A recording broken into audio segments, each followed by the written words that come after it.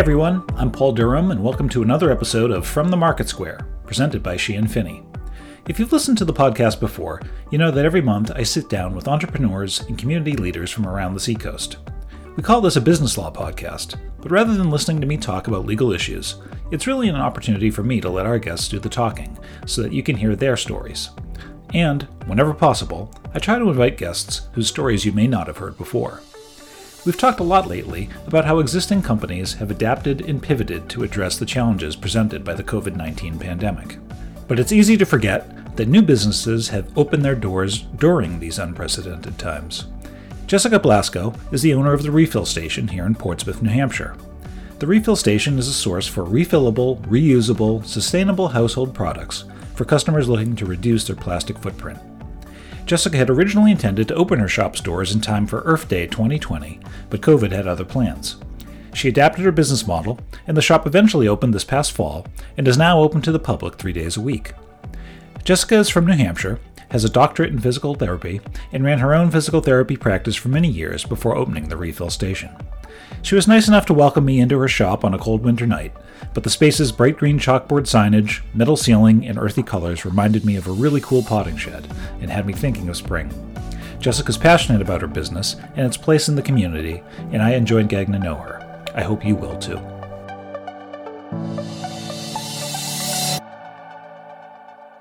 So, welcome, Jessica. Thanks for joining me on the podcast today. Thank you so much for having me. I'm thrilled and happy to be here. Yeah, I should mention that we are masked up and having our good. So if we sound a little muffled, that's why. But I think the sound generally is pretty good.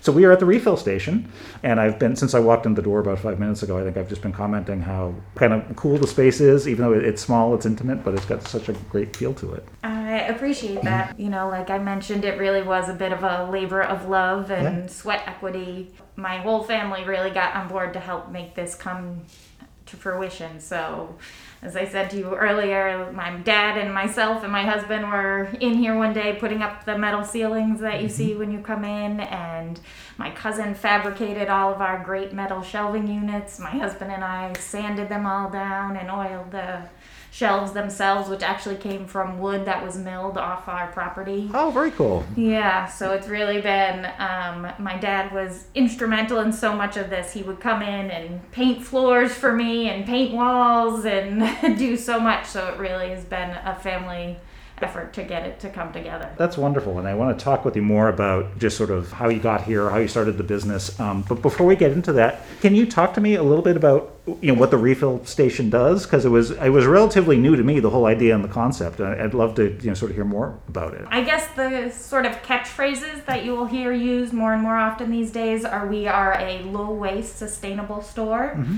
So our mission is to reduce our plastic footprint.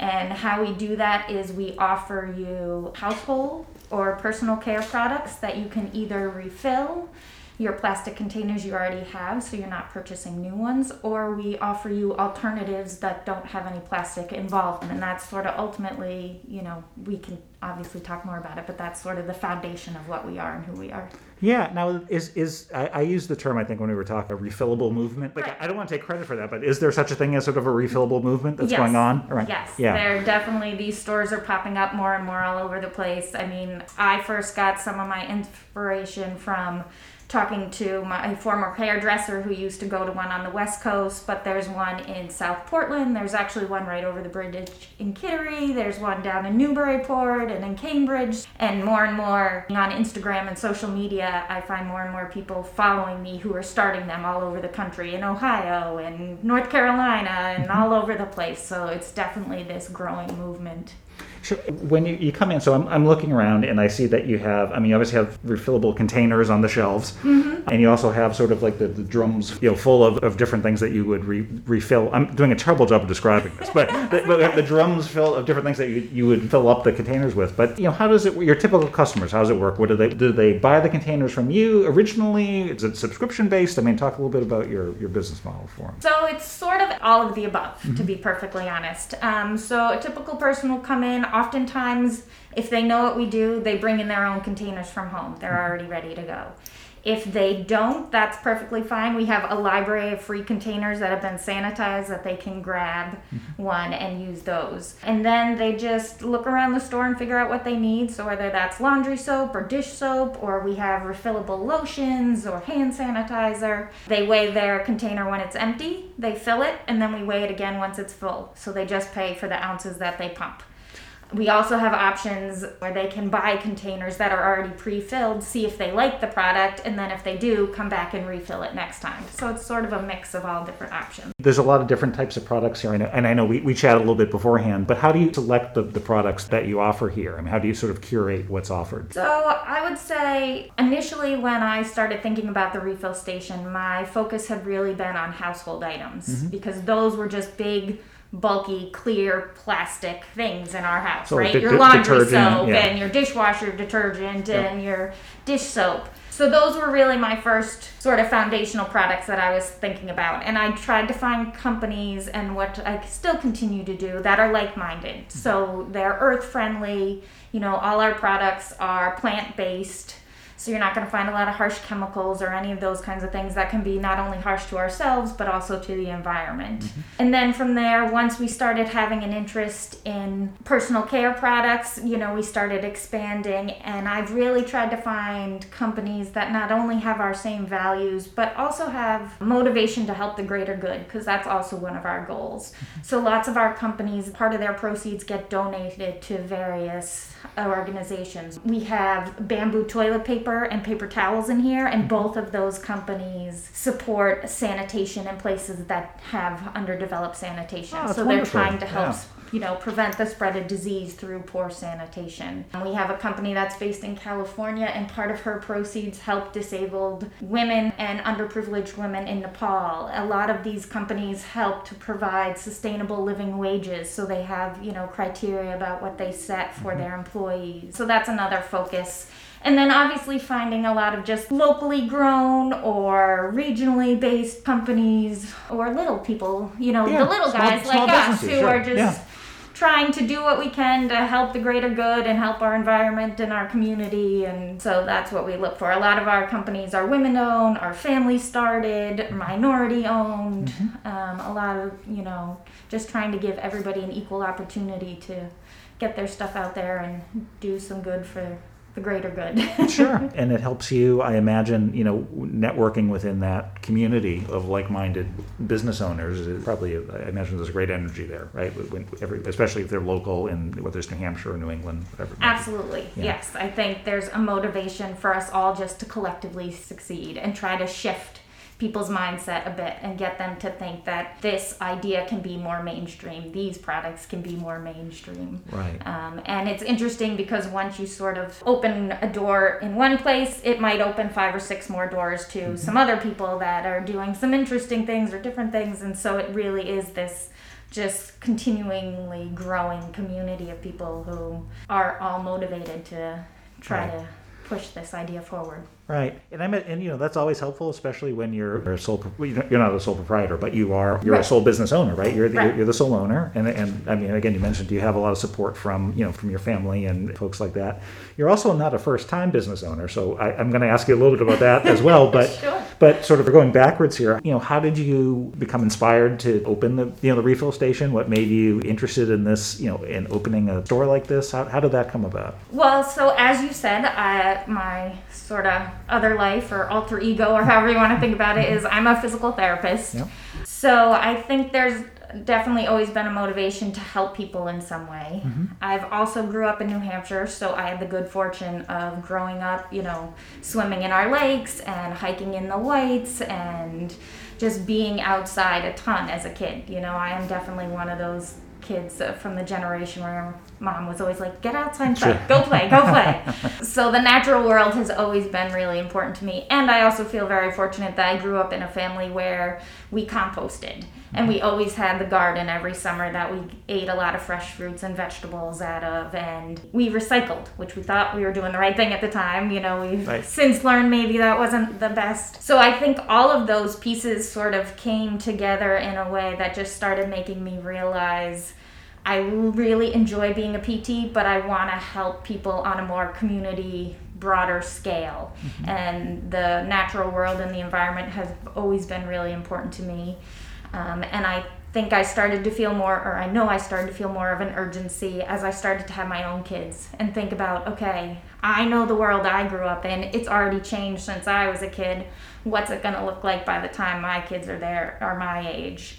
Sure. And so all of those factors just sort of were the catalyst to what can I do to really start making a change now and having an impact. Yeah. You told me your story about Hawaii, too. I'm like, you have to tell the Hawaii story, because that's not that it's a happy story, no, but that was really one of those aha moments for us. Yes, as I told you, we had the good fortune to go and visit cousins who were stationed in Hawaii. And I just had this very visceral reaction when I remember we were walking the beach one day, and my husband is very artistic, and we were collecting what we initially thought was beach glass, and he was sort of making this little sea turtle in the sand for me, because sea turtles have a very close spot in my heart.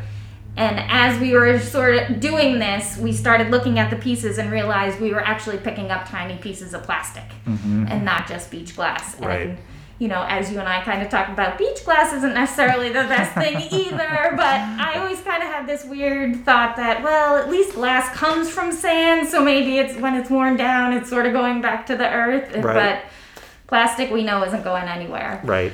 So that was just one of those, as I said, aha, but sort of heartbreaking moments to be in paradise that was littered by plastic. It was just sort of, okay, we need to do something. Like, Right. how are we going to shift this? Yeah. One of these days I'll be able to have a podcast where we don't talk about COVID. Right? And the effect that it's had on people's businesses. Right. But one of the reasons why I thought it would be interesting to chat with you is because you're somebody who's launched a business at the time of COVID or after COVID. So can you tell me a little bit about sort of, it's a big question, right? I mean, you started plans to open your space before March of last year, right? Yes. Right. Originally, our hope had been that we would open, well, our latest goal was to be open by Earth Day. If we weren't open by Earth Day, that would be our grand opening, or at least our grand opening event if we had already opened our doors.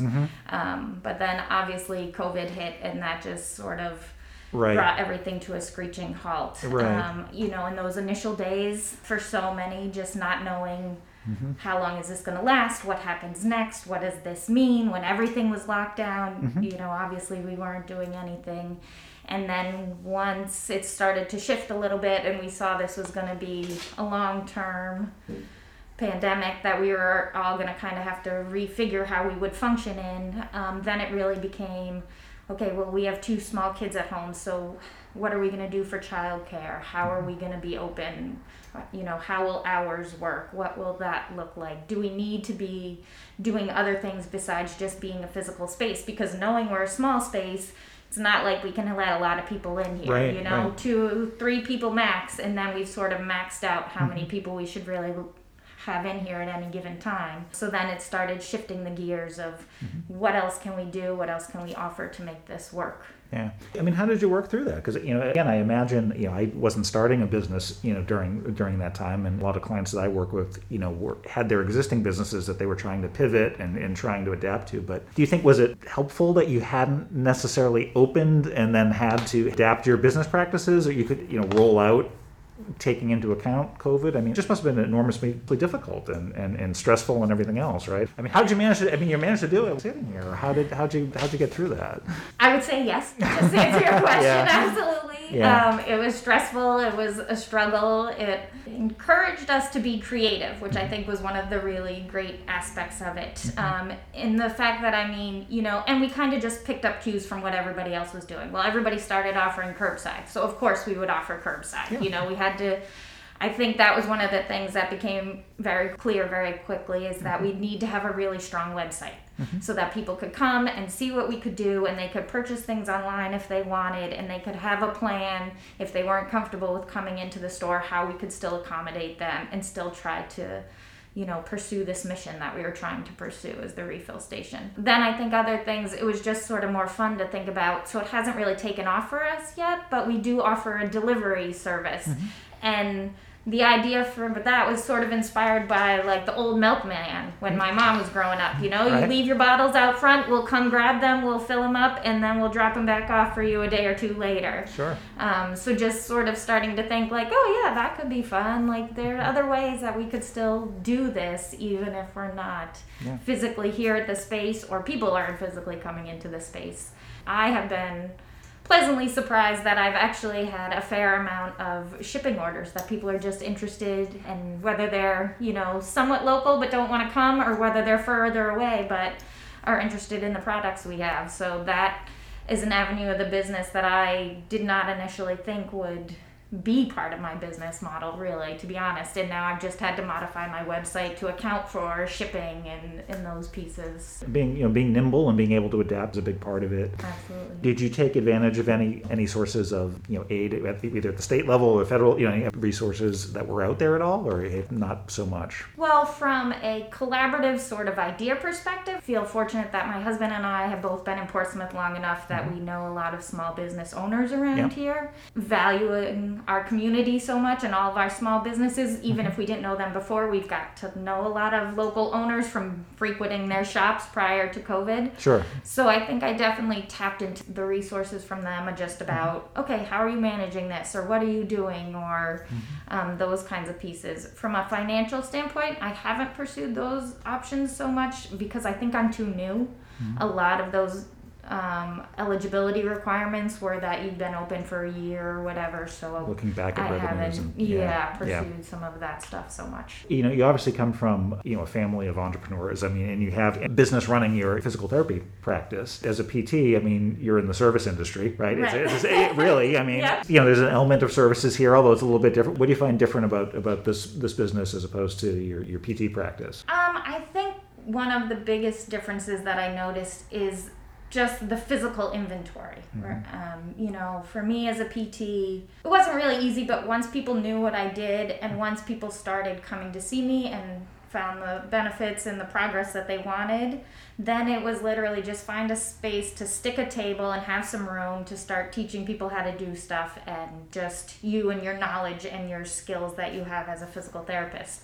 This is what do people want? Trying to anticipate what products will they like, how much do I get of something, the accessibility to things, the hours of being a retail shop, and especially just in this culture where people, can so often get things anytime they want. And just so how do I operate during a pandemic?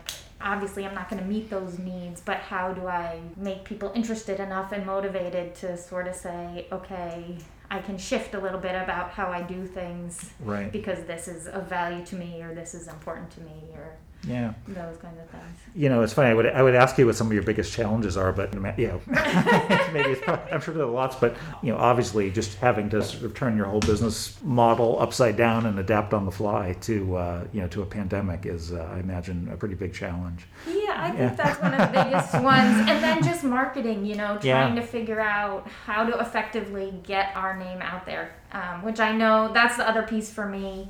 As a PT, once you sort of tap into a doctor or a patient group, you just all of a sudden everybody seems to know about you very quickly. Yeah. And I think partly because we're in a pandemic, and partly maybe because we're located. I love where I am, but we're sort of not in Market Square or not right out on Islington Street.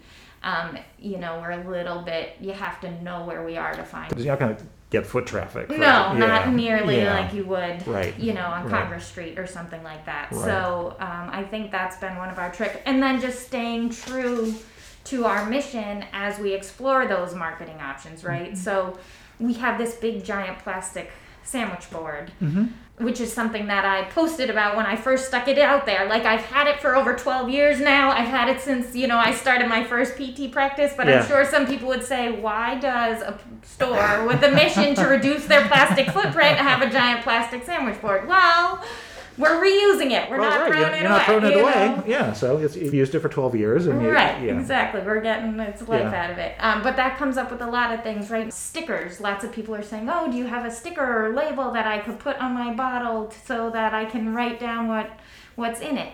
Yeah, that's something I want to do, absolutely. But trying to find a source of a sticker that's, the sticker is a little more environmentally friendly, that Sure. doesn't leave this huge plastic footprint. Some of those very traditional marketing things, I am really sort of considering twice or trying to rethink about how we do them to stick true to who we are and what our goals are. Yeah. Just out of curiosity, have you talked with any other potential corporate or commercial partners, whether it's restaurants or businesses who are like-minded or want to be more environmentally conscious about refilling their products that they use? I mean, even if it's just things like the hand soap in the bathrooms or something, something like that. Have you had any discussions like that? Not specifically yet. So restaurants are definitely on my list of people to reach out to.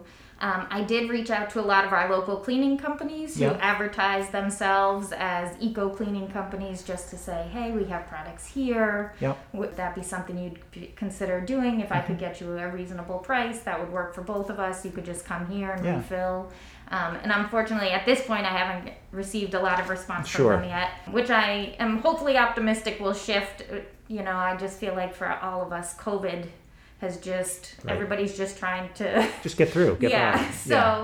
And again, sort of why I haven't approached a lot of the restaurants. Restaurants, yet. they're just a lot of them are hibernating right now, but that's one of my goals. Probably one of my biggest goals for the refill station is to really be a community space so people can come and talk about ideas, and we can support initiatives to really make this a more of a community thing. Even if you don't come to the refill station, that's fine. But if you have a mission to get everybody composting, I'd love to help support you in doing that. Or if you have, whatever your goals are. So that's part of our long-term plan, is to really help push just educating people and making people think more about how plastic is part of their life. Right. I give you all the credit in the world. Fun about doing a podcast like this is, I can talk to business people at all different stages and all different levels, and I just think it's really, really interesting and admirable what you're doing. All the challenges that you faced as an experienced but new business owner in this past year. All the credit in the world to you, and best of luck. So, how can people find the refill station, whether it's online or anywhere else? What's the best way for people to reach out, get a hold of you, or find you?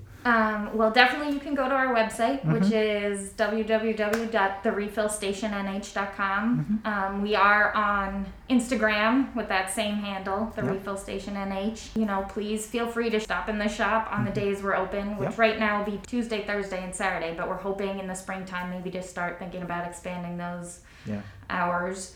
You can always email me. You can do that through our website. There's a link, or give the shop a call too if you have any questions or concerns. Always happy to chat and talk to people about whatever. So, That's great. Yeah. And I know I will. When I go home, I'm going to talk to my wife and see what we can see what we can get from here. So that's great, and we'll see what we can do about those corporate partnerships too. Yeah, that would be great too. Well, thanks again, Jessica. You've been terrific, and thanks for joining me. Oh, thank you so much for taking the time to come see the refill station. Yeah, great. Really appreciate it.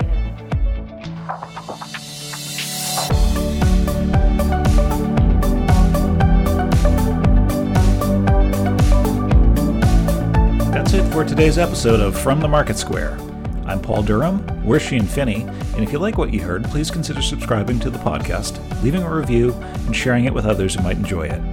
Of course, no podcast produced by lawyers would be complete without a legal disclaimer, so here goes. Any views expressed in this podcast do not necessarily reflect the views of She and Finney and should not be construed as legal advice or a solicitation to provide legal services. This podcast is not intended to create, and your listening to it does not constitute, an attorney-client relationship. Listeners should not act upon anything expressed without seeking professional legal counsel. Thanks for listening, everybody, and I hope you'll join us again.